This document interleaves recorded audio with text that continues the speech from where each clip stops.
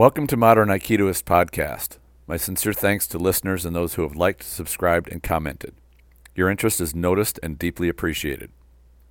In today's podcast, I'm going to examine one of the most common claims of Aikido, that it comes from battlefield techniques used by the samurai and the weapon combat that they employed. This is a caricature which is partially true, but as with most things, it's complicated. Let's dig into it. The image of Aikido which has been painted for us is that Aikido is the empty-hand version of the battlefield arts of ancient Japan. The movements, positions, attacks, and evasions all come from those used when wielding the sword or the spear. I don't think one can merely say, yes, this is true, or no, it isn't. To start out with, let's take a step back and view the history of warfare of Japan. First thing to realize is that the samurai were the warrior class. Almost all cultures had some class of warriors within it, and the Japanese culture had a pretty unique take on their warrior class. Samurai held military power, and to keep this power in check, samurai were not allowed to own land. This is in stark contrast to the nobility class in Europe, for example, where an earl, baron, or knight would be a landholder and duty-bound to keep a certain number of troops trained and active for duty at all times. The history of the samurai is that they were archers, not swordsmen. The nature and development of Japanese warfare was quite a bit different from the rest of the world. A main reason was that they were an isolated island nation. They had no sea navigation skills, so although they used ships, those ships never fared out of sight of land until navigation was introduced to them after the era of the samurai had largely passed. There were only two significant invasions of Japan by foreign armies in ancient and medieval times. Both were by the Mongols, and both encountered huge typhoons which all but destroyed their fleets before any significant numbers of troops could get ashore. These typhoons gave rise to the kamikaze, or divine wind. The Japanese felt that these storms were from the gods who protected their island from invaders. So what does this have to do with the development of Japanese warfare? A great deal. Whenever you face an opposing army, you develop your tactics, strategies, weapons, and equipment to more effectively protect yourself and effectively deal with them. Innovations must be developed which give your side an advantage. In Japan's case, they really only ever battled one another, at least until they started invading China and Russia, but this was after the samurai era was long gone. We're talking about the era of sword combat on the ancient and medieval battlefields. Did the Japanese stay at the forefront of weapon and warfare technology as they went along?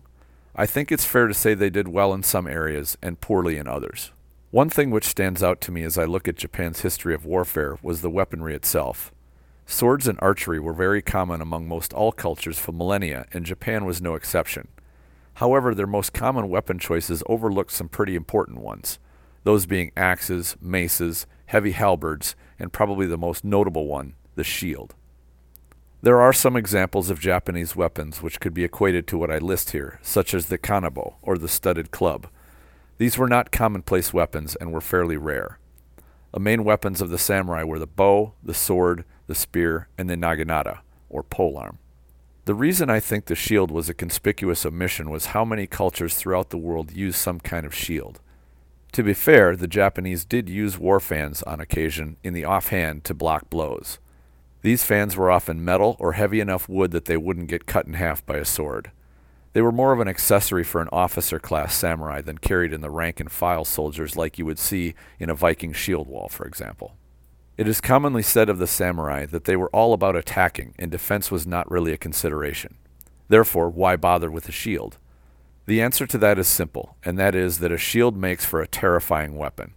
Depending on the configuration of the shield, it can not only be a splendid device for protecting the user, but can do far more damage than a sword. A shield really is a marvel. It just doesn't have 50-plus years of being romanticized in the movies going for it. Underestimate the power of the shield in combat and warfare at your peril. The Japanese were not entirely ignorant of the protective benefits of the shield, though. They used a type of shield called a pavise, that is, a tall shield which is set on the ground with legs to prop it up. Archers or gunners would hide behind them to reload and then fire over or around them to attack. They were more portable walls than shields as you would imagine a European knight wielding. Consider for well over 2,000 years using a shield for hand-to-hand combat either never occurred to the Japanese, or it occurred to them and they dismissed the idea. Now I don't know which one's true, but the Japanese are clever and industrious. I rather doubt that it never occurred to them for soldiers to use portable shields to fight with. The Japanese do have a strong culture of honor and personal prestige. There are many accounts in battles, samurai seeking out rival samurai of equal or slightly higher station to fight. They would announce their names and family in a kind of introduction. All of this in a full-scale battle. It seems rather out of place when the goal is to prevail over the enemy. If your mind is on gaining prestige in battle, would it seem cowardly to carry a shield into combat? Perhaps so. On the other hand, wouldn't it be cowardly to sit back and shoot an opponent from a distance instead of engaging him in close-range sword combat? It's not easy to dive into the mind of the samurai of that era. They had a very unique culture, which has been largely romanticized and distorted from what it really was. That brings us to the lineage factor. One main point of differentiation that the Japanese martial arts have is a living lineage. They have a martial art which has been taught from teacher to student down through generations from medieval times. Most other cultures do not have this. Their hand-to-hand arts have been lost to time as they embrace new warfare technologies. The firearm is the primary influence for this change. A few within the Japanese culture tried very hard to keep their martial traditions alive through passing it down to further generations. Some succeeded, and others died off. An example of one which survived is Katori Shinto-ryu, which is a sword and weapon-based art and is still around today. Other arts have evolved into sport applications, such as kendo. Just like Western fencing, the sport has evolved so far past its historical roots that it is very different from what it was long ago. How does this fit into the picture with Aikido? There is more than a little dispute about O-sensei and his sword work. There is no documentation that he was an official instructor or even practitioner of a particular sword-ryu. The rumor is that he studied sword, but there really is no definitive evidence that this assertion is true. Those who have solid background and training in sword-ryu will point out glaring issues with things O-sensei shows in his films. These criticisms seem to have merit and are worth considering. That's the sword, but what about the empty handwork? This is where things get pretty foggy.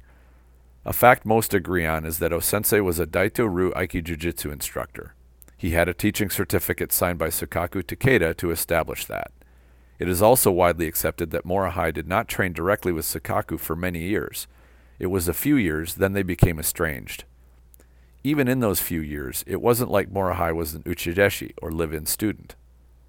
I do wonder just how much talent and experience Morihei came to Sukaku with already. He was a young man when they met, and he did practice sumo like many young Japanese men did in that era. But to pick up an art in just a few years, well enough to teach it, seems curious. Maybe Morihei was just that talented. Daito-ryu Aikijujutsu is a fairly complicated art, so I give him a lot of credit for being able to learn what most could not in that short time. If we now look at Sukaku Takeda, there is some dispute as to whether what he taught was something he learned, or he was another talented individual who made up his art. I've heard both of these assertions, and I'm just not sure what to make of them exactly. I think the idea that Sukaku entirely contrived of Daito-ryu Aikijujutsu himself seems like a stretch to me. If he did, it had to be one of the most comprehensive scams in martial art history. Considering the thousands of techniques in the curriculum, someone making all that up is a truly epic undertaking. It is worth noting if there is a gap in the living lineage, though. As I understand it, Sukaku was born of a peasant family and was adopted into a samurai family. He was not even a teenager when the Reformation and the samurai uprising in Japan happened. I heard that he wanted to be raised into the samurai ways. And who wouldn't prefer that over being a peasant, particularly in Japan where changing classes was almost unheard of. His foster family was associated with the Samurai Rebellion, as I understand it, and most of those who would have trained him, or started training him, were either killed or committed seppuku when the rebellion failed. He would have as well, but he was too young. So he was caught in a gap in history. Caveat: I'm no scholar on Sukaku Takeda. There are things which I have gleaned over the years of listening to others and reading what I could about him. It is tricky because some stuff is romantic and distorted, and other information seems more real and down to earth. If someone has more insight into this history, please drop a comment. Whether or not a living lineage for Daito-ryu Aikijujutsu and therefore Aikido can be established is rather beside the point. Both arts clearly have their practical techniques. I feel some are a bit more complex than necessary, but the fundamental techniques are practical and were used throughout history and cultures across the world. As Bruce Lee commented, human bodies are pretty much the same everywhere. This means hand-to-hand combat across time and cultures will have similarities. The technique names might be different, but they will largely be the same thing. The variations will be relatively minor, with any major ones having to do with the environment. A great example is Wing Chun, which is a small and tight art designed for the narrow streets of Chinese urban areas. Another is Savate, which was designed to be effective on board a wet ship deck, which may be curved and pitching back and forth. Getting back to Aikido, warriors, soldiers, and fighters have been throwing people to the ground for millennia. I rather doubt someone, whether it was Morihei or Sakaku, who suddenly came up with a new way to do this that no one had before. In all likelihood, they observed, learned, and innovated what they saw into their arts. I believe that there is nothing new under the sun when it comes to hand-to-hand combat. If there's something you came up with, it's been done before. It's just that you may not have seen it or been taught it. Credit to you for discovering it, but really you are only rediscovering it. If it works, it works. Does it really matter if it came from an ancient battlefield or not? Chances are it probably did. Does it matter which country's battlefield it came from? To me, it doesn't. I've found great value in studying combat from many cultures. There was a time when I was really into Japanese culture and their warfare. I still respect it, but I also appreciate that their ancient warfare was not really exposed to other cultures. This means it did not have all the dimensions other armies and warrior cultures had. I don't think that there was any one culture which could claim being the best. They all had their strengths and weaknesses. I just think that Japan was a little too isolated, and it did not benefit as much as other cultures did in terms of the development of their military and warfare technology.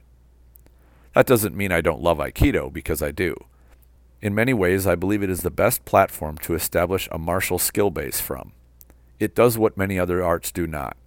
Lineage doesn't matter in this regard. In fact, as I've learned and studied other arts, particularly historical arts, I see many parallels in the stable posture, stance, and footwork of Aikido. Simplicity is the key to effectiveness, and this is reflected in many historical arts of many cultures. I'll leave you with a video to check out. It is of samurai reenactors in Japan who are fighting in armor. They are using presumably rebaited weapons for safety, but are using full throws, which you can see in one-on-one combat about 17 seconds into the video. Although this is a reenactment and no one is really getting killed, this is an excellent example of what the martial heritage of Aikido looked like. Does it look like what you see in modern Aikido demonstrations? Is this similar to what your training on the mat looks like?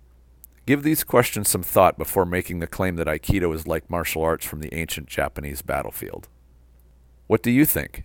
Please share your ideas in the comments if you're watching this on YouTube, or go to the Facebook group Aikido the Martial Side and post a comment. The Spirit Aikido online program is now live.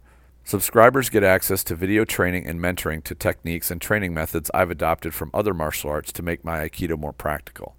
There is a link in the description section. I invite you to check it out. I always enjoy hearing from listeners of the show, whether through comments or questions. Thank you all for sharing your interest. Enjoy your training.